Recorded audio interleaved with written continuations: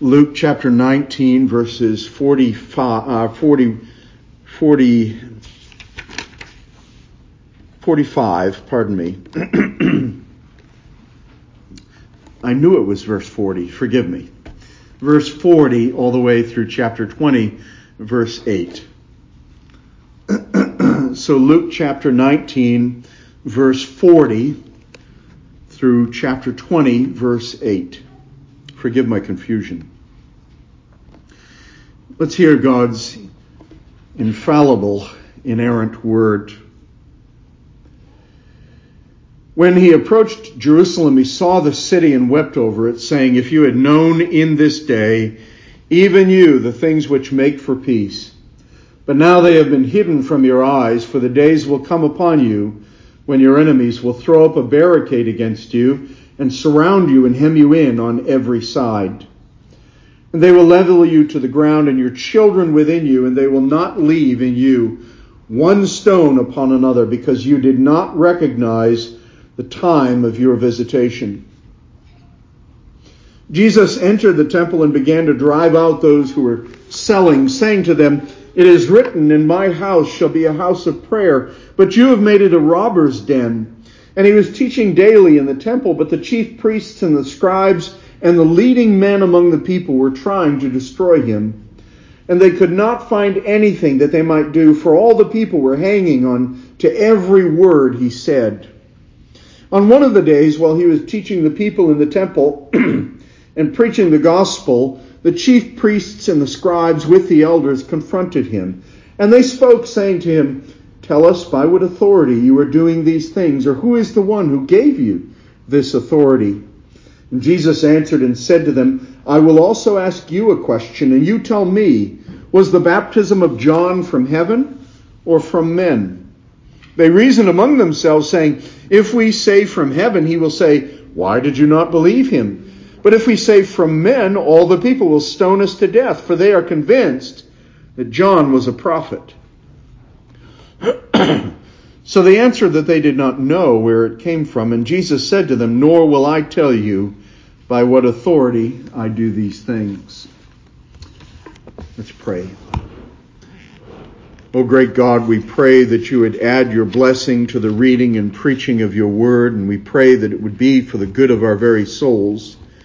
We ask, Lord, your blessing upon your people as we receive together this word. And we ask this in Jesus' name. Amen. This is the week of the Lord's death. Sunday, this is the last week of the Lord prior to his death. The last day recorded was Sunday, when he made triumphal entry into Jerusalem. And the crowds proclaimed, "Blessed is the King who comes in the name of the Lord. Peace in heaven and glory in the highest." It was a glorious attestation of Christ, who is the King of kings and Lord of lords. And all the crowds were there in humble recognition, many of the disciples of Jesus proclaiming these things. Monday, Jesus came into the temple and cleansed yet again. Tuesday, the chief priests come, the scribes and the Pharisees, and they question his authority, and there's a confrontation recorded in chapter 20, verses 1 through 8. Soon, the crucifixion will come on Friday. So this is the last week of the life of the Lord prior to his resurrection.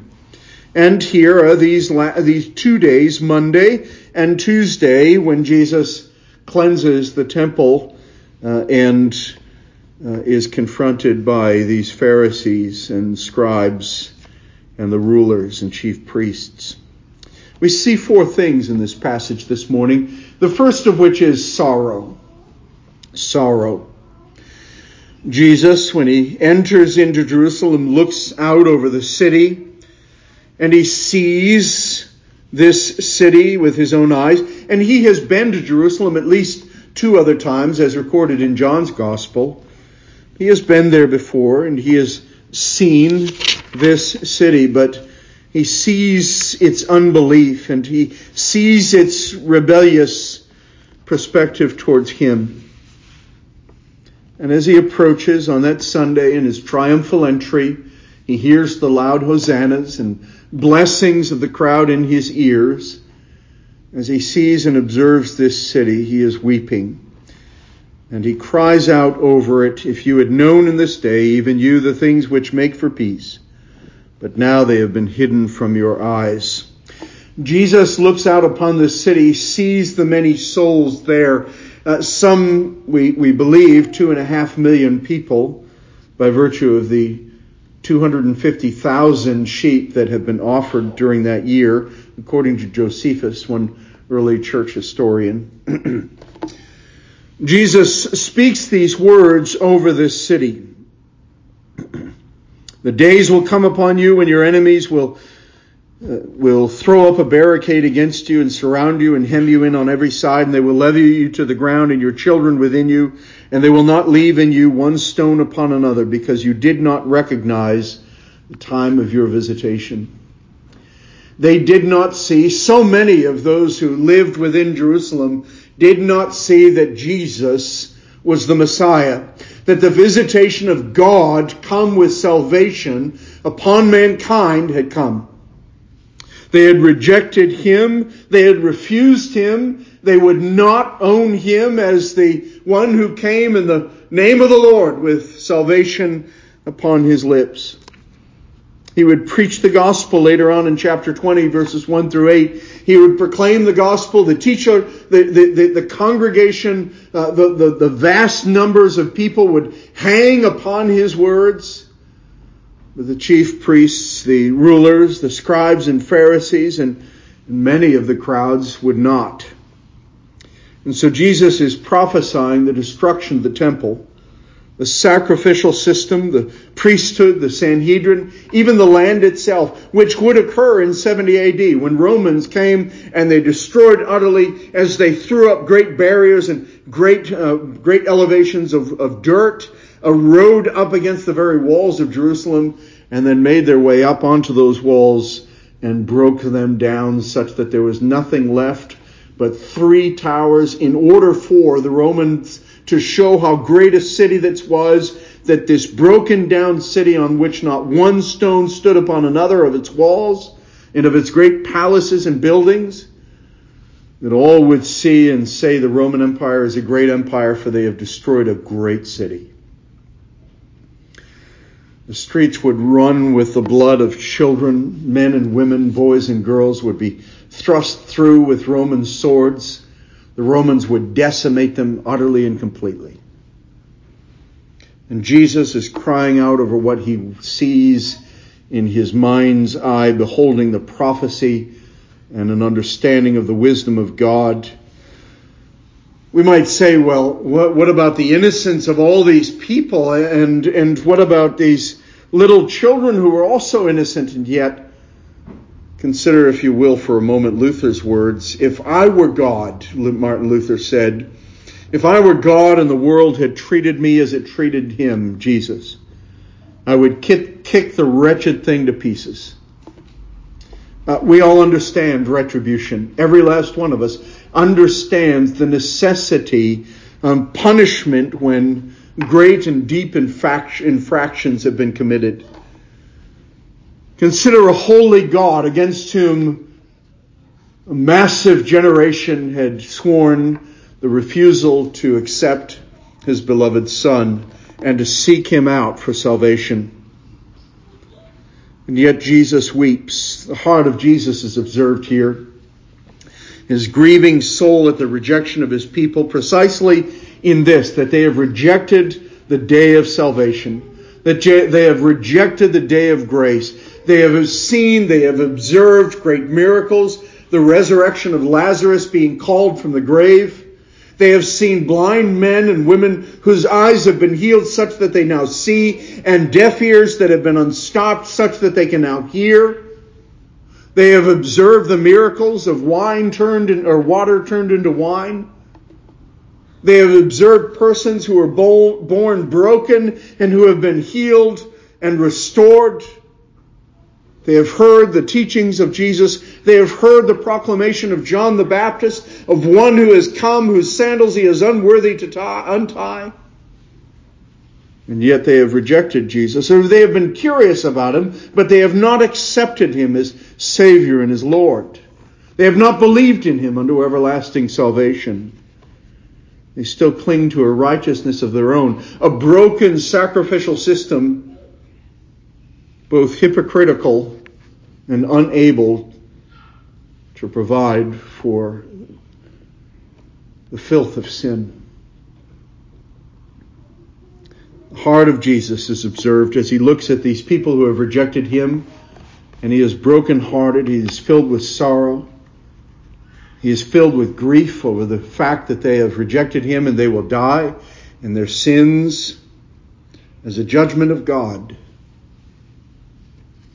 For we know that in the last day God will judge every soul according to their sins, unless they have been made righteous in the Lord Jesus Christ, and the blood of Christ speaks of better things for them. They must believe. They must trust in Jesus Christ alone for their salvation. They must not trust in themselves. They must bring all their sins to God, acknowledging all of them fully and completely, acknowledging and crying out of their need of Christ and of salvation and grace and forgiveness and pardon.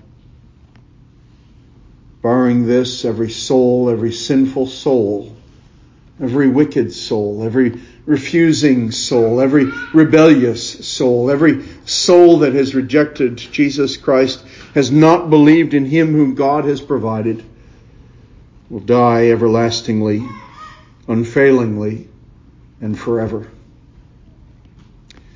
And Jesus looks out upon those people, and what has he done? What does he do? He grieves. He's filled with sorrow. And we look at the heart of Jesus this morning as we consider Jesus' perspective on an unbelieving world. Remember, they are rejecting not us, but him. They are rejecting him. And he is the eternal Son of God. He is God who has created them. He is their creator. He is Lord of lords, King of kings, the Prince of Peace. And they will not have him. And what does he do? He weeps. He weeps. I know we live in a day and age when we feel deeply about political matters, and we can look upon people who do things in exceedingly odd and bizarre ways, and we think, how blind are they? They cannot see the truth. And we would readily criticize them and tear them to pieces and ridicule them and laugh at them. And yet, in Jesus, we do not see that laughter. What we do see is weeping sorrow. Do we share his grief over the lost? Do we share his grief over those who do not know the reason for the hope that we have in Jesus Christ? J.C. Ryle says on this passage, we know but little of true Christianity if we do not feel a deep concern about the souls of unconverted people. Lazy indifference about the spiritual state of others may doubtless save us much trouble. To care nothing whether our neighbors are going to heaven or hell is no doubt the way of the world. Have you prayed for the lost this last week? Have you prayed for your lost loved ones who have no interest in Christ, whose eyes have been blinded, whose ears have been stopped up, and perhaps they've even ridiculed you? But are you grieving for them? Do you weep over them and ask God to be merciful? Do you cry out to God, and do you storm heaven itself, as it were, asking of God, Lord, save. Lord, save. We see secondly here indignation. John also records a previous cleansing of the temple early in the ministry of Christ, wherein he actually braids a great whip of leather cords, and he begins whipping and causing a tremendous ruckus there in the temple. This is the second time now as Jesus enters Jerusalem when he cleanses it. They seem to have not learned anything about the wickedness of what they are doing in their transaction of business in the temple itself. The problem is that in that time there was a struggle for the pilgrims When you came during high holy days of the church, drawn before God and bringing sacrifices and offerings, the struggle was for pilgrims who would come into the city, and they had a necessity for a spotless sacrifice. And perhaps they came in days earlier, and who's going to keep that little animal and feed that little animal and water that little animal in their accommodations? And try to go to a motel room today, and a pet-friendly one. Not having a pet at home, I really don't want to stay in a pet-friendly one, but let's just say you have a pet at home. Isn't it rather difficult to stay in a motel with your pet? They're few and far between, but I think increasingly so, more so in our day, nonetheless, but it's difficult. It's also difficult to bring an animal without defect, which is God's command, all that way, however far you might come, to get into Jerusalem, and to go to the priest and then to receive from the priest an accommodation for that animal, saying, yes, this is a good animal. Oftentimes these priests were corrupt, and the pilgrim would come in with a seemingly perfect animal without spot or blemish, which was God's command regarding sacrifices. And the priest, wanting to pad his own pockets, would say, well, I think there is a defect here in this little paw. This won't do. You'll have to find another animal. So the only place to do that was go into the outer court, and the court of the Gentiles, and to buy an animal there. And of course the prices were raised exorbitantly higher. Inflation was significant during those days of feasting. And if you needed an animal, there were 250,000, Josephus records, there in that year particularly. Supposedly, at least at some point in the years when the temple was still in operation. So pilgrims had it tough. It was a difficult thing, and they were necessarily dependent upon what was provided there in the temple. The economy of worship had become a central thrust. Thievery and deception and profit had become more meaningful than worship and service and charity. It's no less that way in our day, isn't it? Pastors stealing from plates. Church treasurers stealing from the bank. ATM cards secretly being used. I've heard of it all. Pastors with $1.5 million to $3 million housing allowances. It's ridiculous. Pastors with exorbitant packages and financial packages, and congregants blindly saying our pastor has need of a certain way of life. They forget scripturally what the example of Christ was, who did not have a home of his own, nor a place to lay his head. Not that pastors should live in deprivation. We understand other passages in Scripture speak of the necessity of let the ox not be muzzled. An apt analogy of pastors to oxen, but an appropriate provision made for those who preach and teach. But not to such a degree that they are numbered amongst the most wealthy in our country.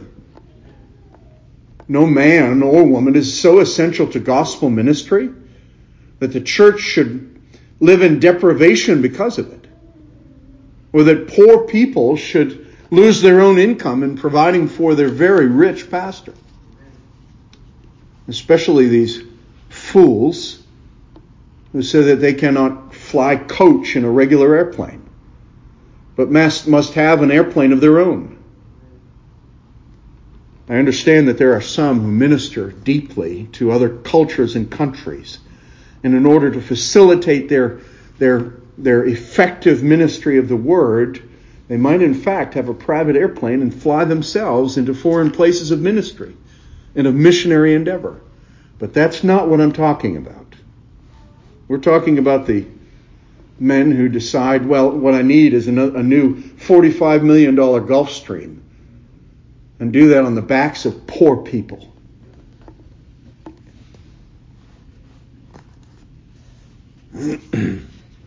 Well, clearly in Jesus' own day, the Pharisees and The chief priests and the scribes benefited deeply as they looked the other way and as they provided choice places of booths there at the back, there in the outer court of Gentiles, for the typical pilgrim to get their spotless animal that it might come in and be a priest approved.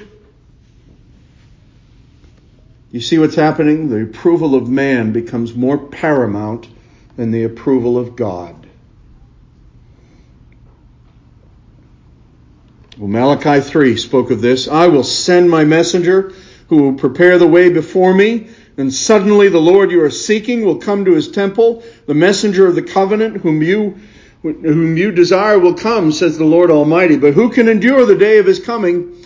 Who can stand when he appears? For he will be like a refiner's fire or a launderer's soap. He will sit as a refiner and purifier of silver. He will purify the Levites and refine them like gold and silver. The day is coming when Jesus will sift through every person who approaches the throne of grace. Every person in the last day who will stand before God in the day of judgment. And he will sift through all of them. And all that is dross will be burned away. And all that is gold that is refined by fire will remain. Of anything of your practice of Christianity and of your private devotion to God and your hidden life with Christ and faithfulness and service to him, will any of it remain? Is any of it done for Jesus? Or is it done for yourself? Are you here for you? Or because you're required to be? Or it's necessary that you fulfill what obligations you owe to other people, and that's why you're here today? Or are you genuinely and sincerely seeking the Lord? Do you delight to be found in his house?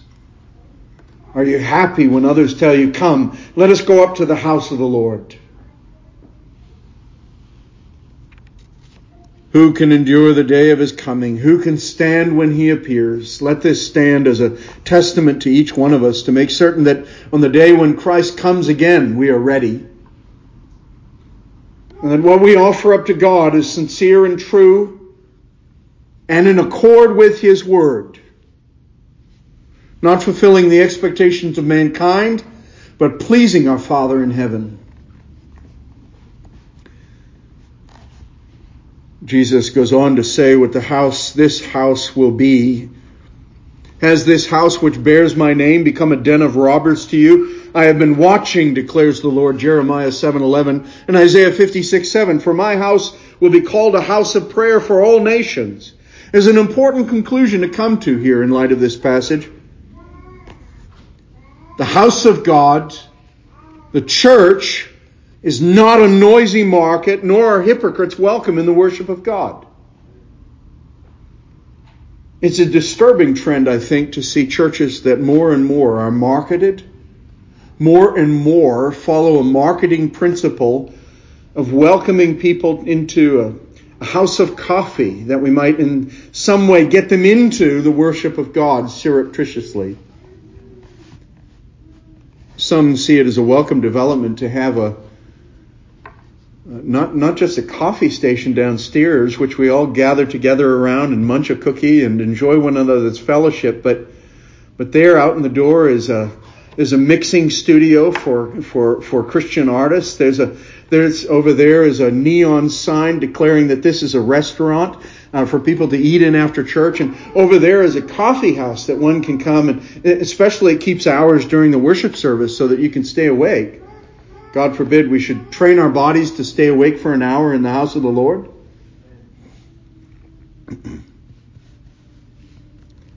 It's not necessarily true that these things are evil in and of themselves. They are not. But what's evil is the principle of the church that decides that, well, what we need to do is make the church more palatable to an unbelieving world.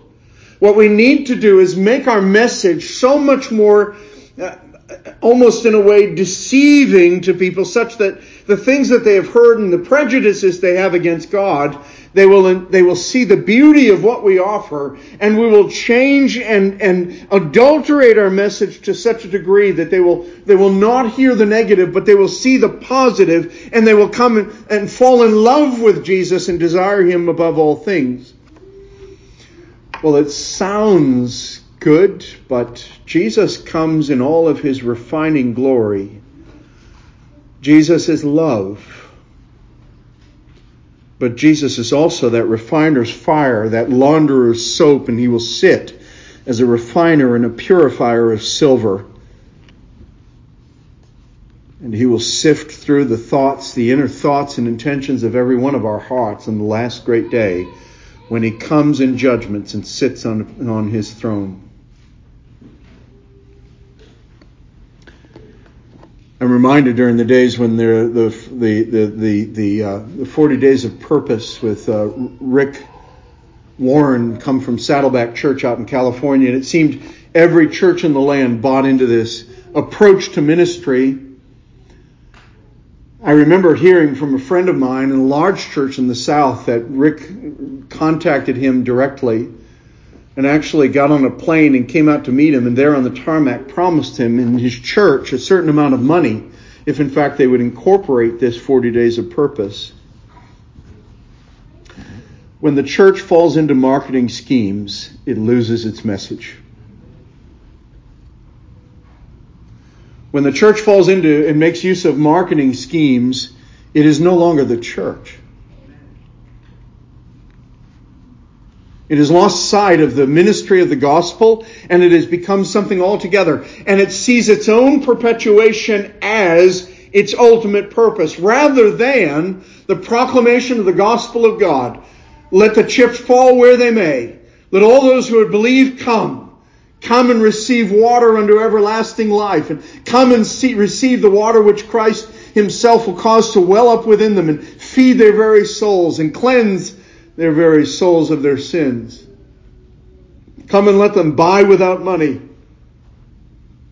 Instead, the church becomes something altogether. Come and join all of our latest advancements in Christianity. Come and find your place within the great, massive conglomeration of the church.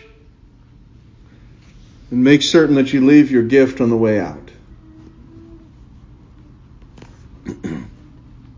I don't know about you, but I've been in churches where after I left, even though I had sung together and stood with them, stood at the back, hopefully desirous of meeting someone, I've departed without a single hello or welcome or praise the Lord or welcome and who are you and an explanation of who they are. There have been some churches I have walked out of and shaken my feet off and said, Lord, you know. Let that never be true of this church. Let that never be true of you as God's people here.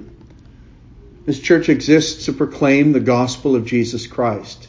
It exists for God. It exists because of God.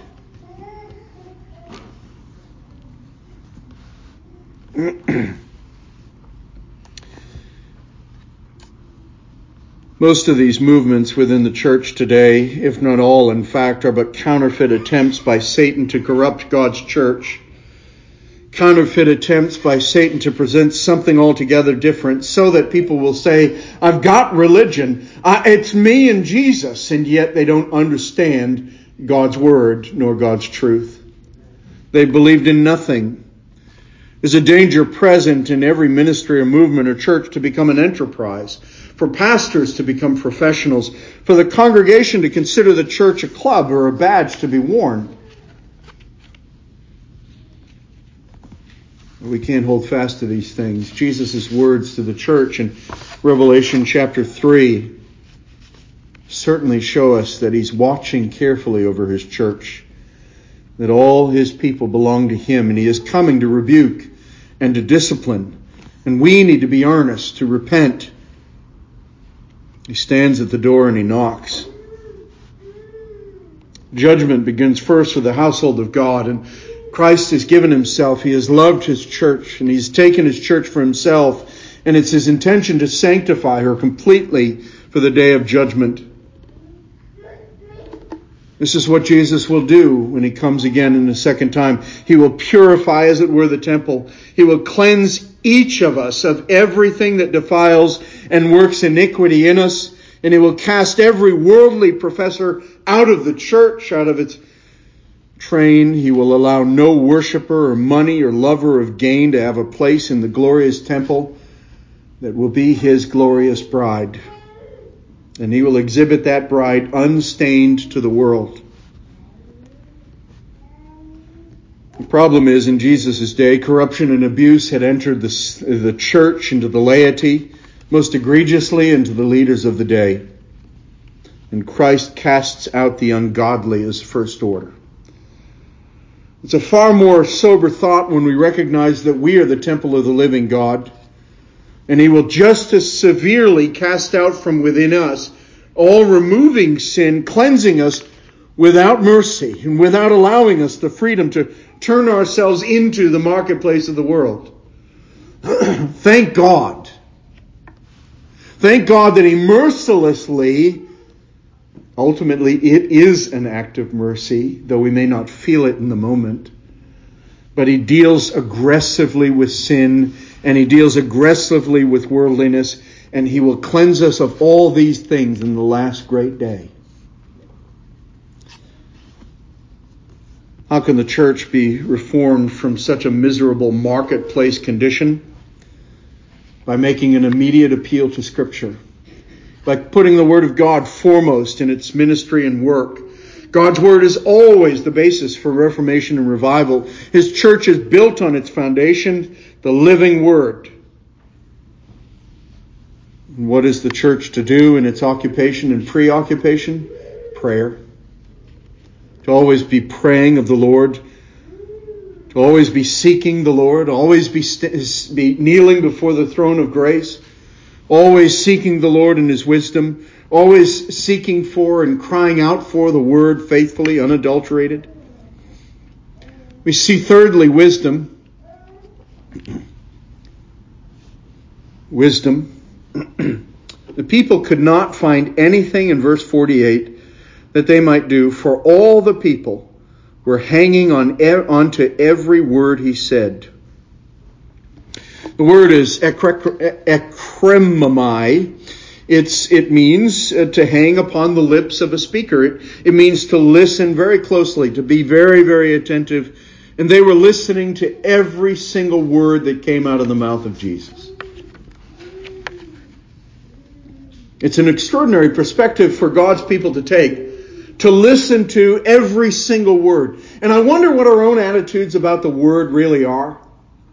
The Word proclaimed on Sunday mornings in the preaching of the pulpit, regardless of who stands here, inasmuch as the Word is in line with the Word of God, prayerfully pleading before God, sought the blessing of the Holy Spirit and the unction of the Holy Spirit in the preaching of that Word, inasmuch as the pastor preaches the Word of God. It is the very Word of God from that pulpit.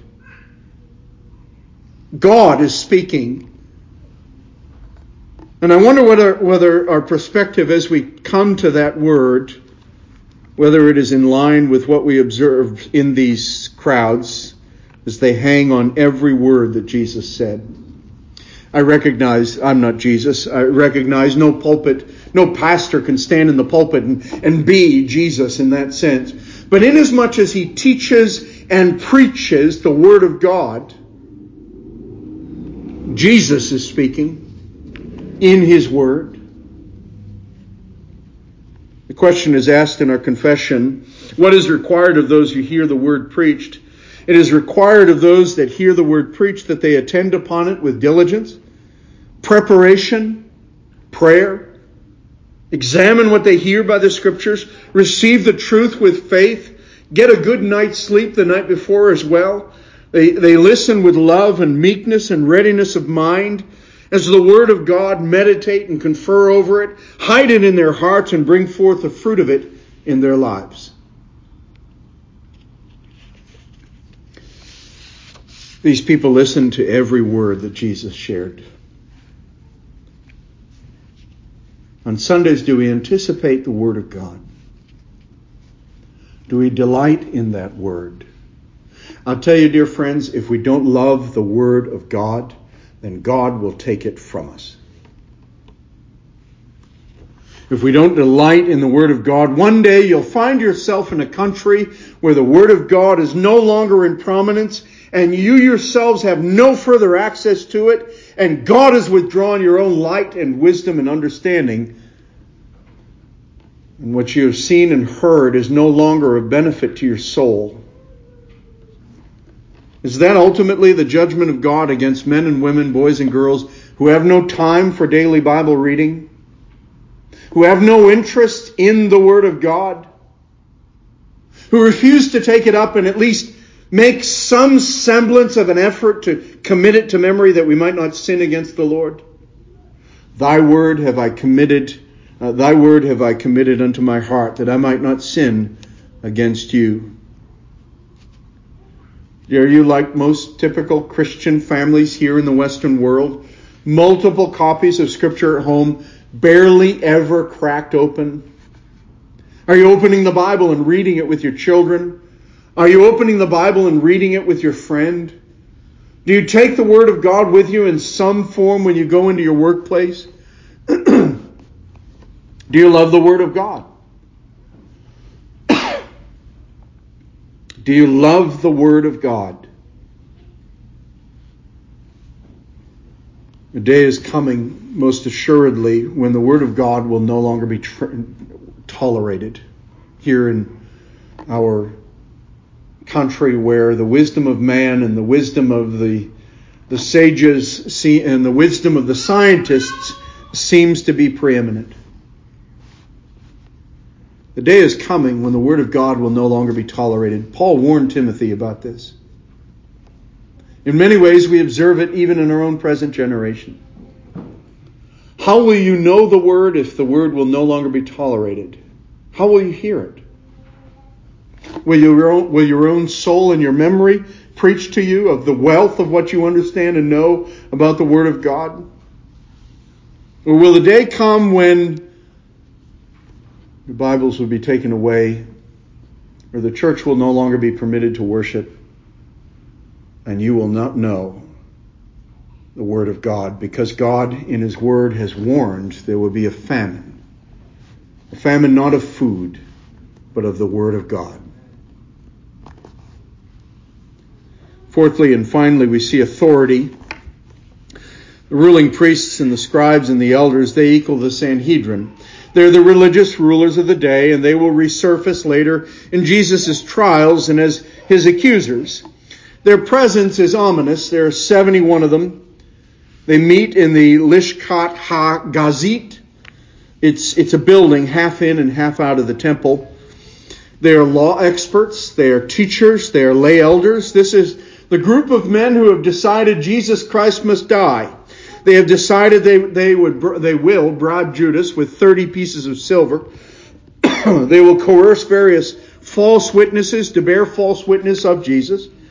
One question is posed two different ways. You have authority, do you? Or who gave it to you? Do you have authority? Who gave you authority? Well, authority is something we struggle with as human beings, don't we? Some of us don't like authority at all. We like to wield it, but we don't like when it's wielded against us. You aren't the boss of me. You don't own me. Societal mantra is question authority, while God's principle is submit to earthly authorities, for they are God's servant. It doesn't mean that we should be walkovers, that we should bend over backward in every circumstance and not assert legal rights. It doesn't mean that. But those who are in a position of authority over us, we are to acknowledge that authority because they are in fact God's servants. That's why we should respect our leaders even when we disagree vehemently with them, which we are able to do. We can be in disagreement and still be godly in our character. We ought not to be vile. We ought not to use wicked and worldly language to describe them. We ought to be respectful and kind. We ought to seek their greater good. We ought to pray for them and speak well of them, inasmuch as we are able. And at the same time to speak in clear ways about the ways in which they rule that is in contradiction to God and His Word, proclaiming what God Himself will do if they do not turn from their wicked ways.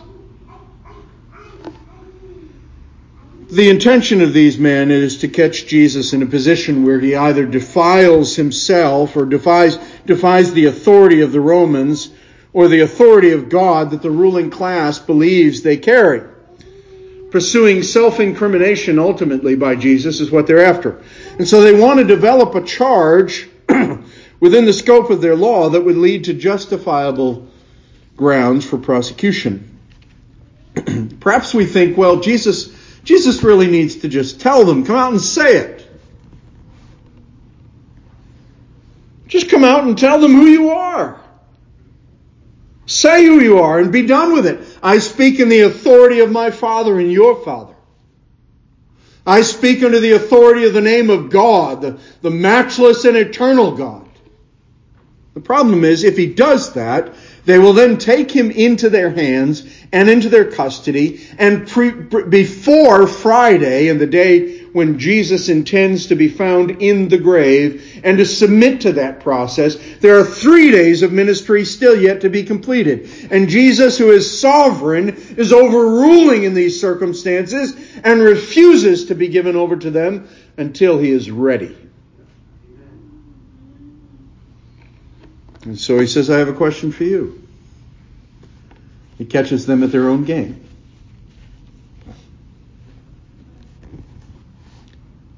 Let me ask you, don't we see already, and didn't they see already, in the resurrection of Lazarus from the dead, the authority of God?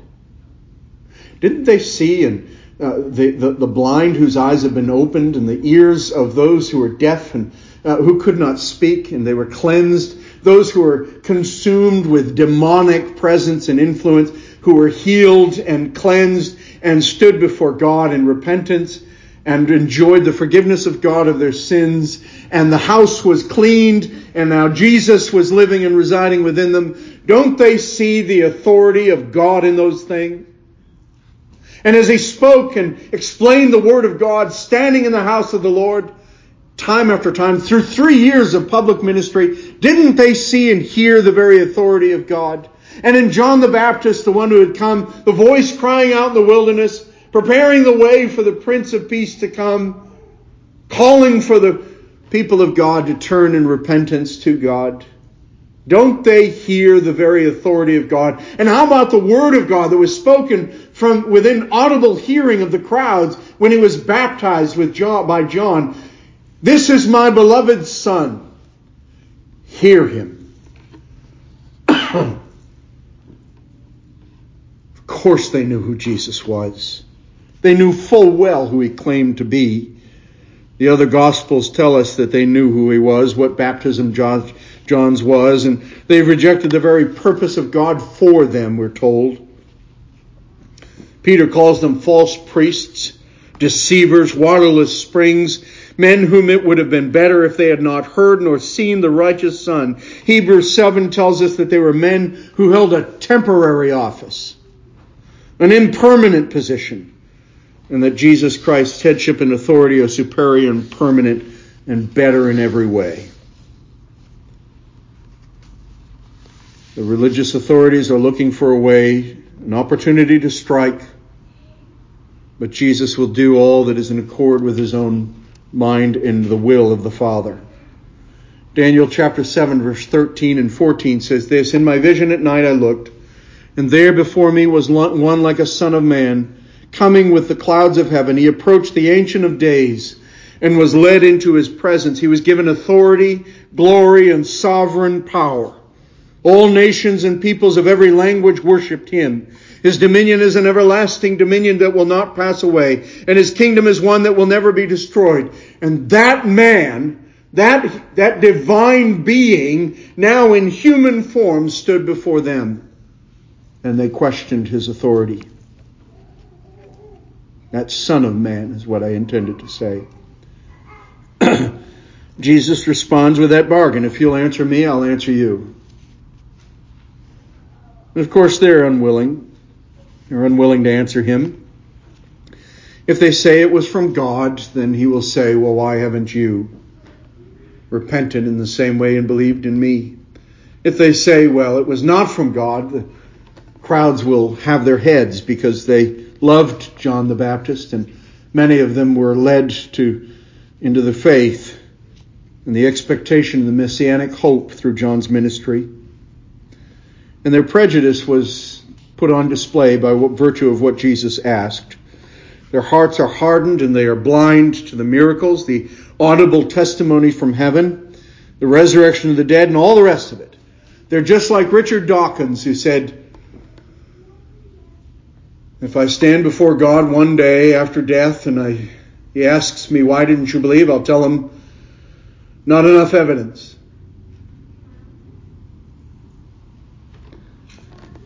Enough evidence is never the issue, dear friend. It's never the issue.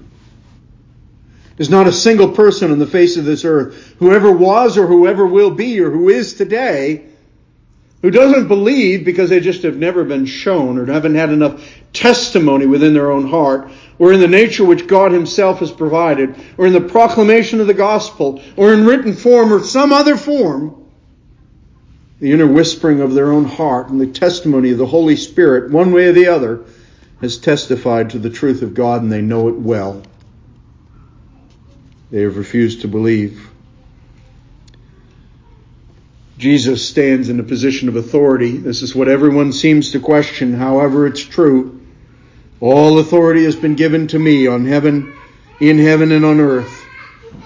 You and I should never question him.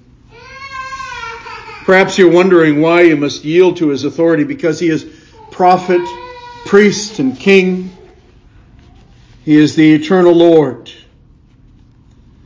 Maybe there will be some who will question you. You've heard from them already. By whose authority do you do these things?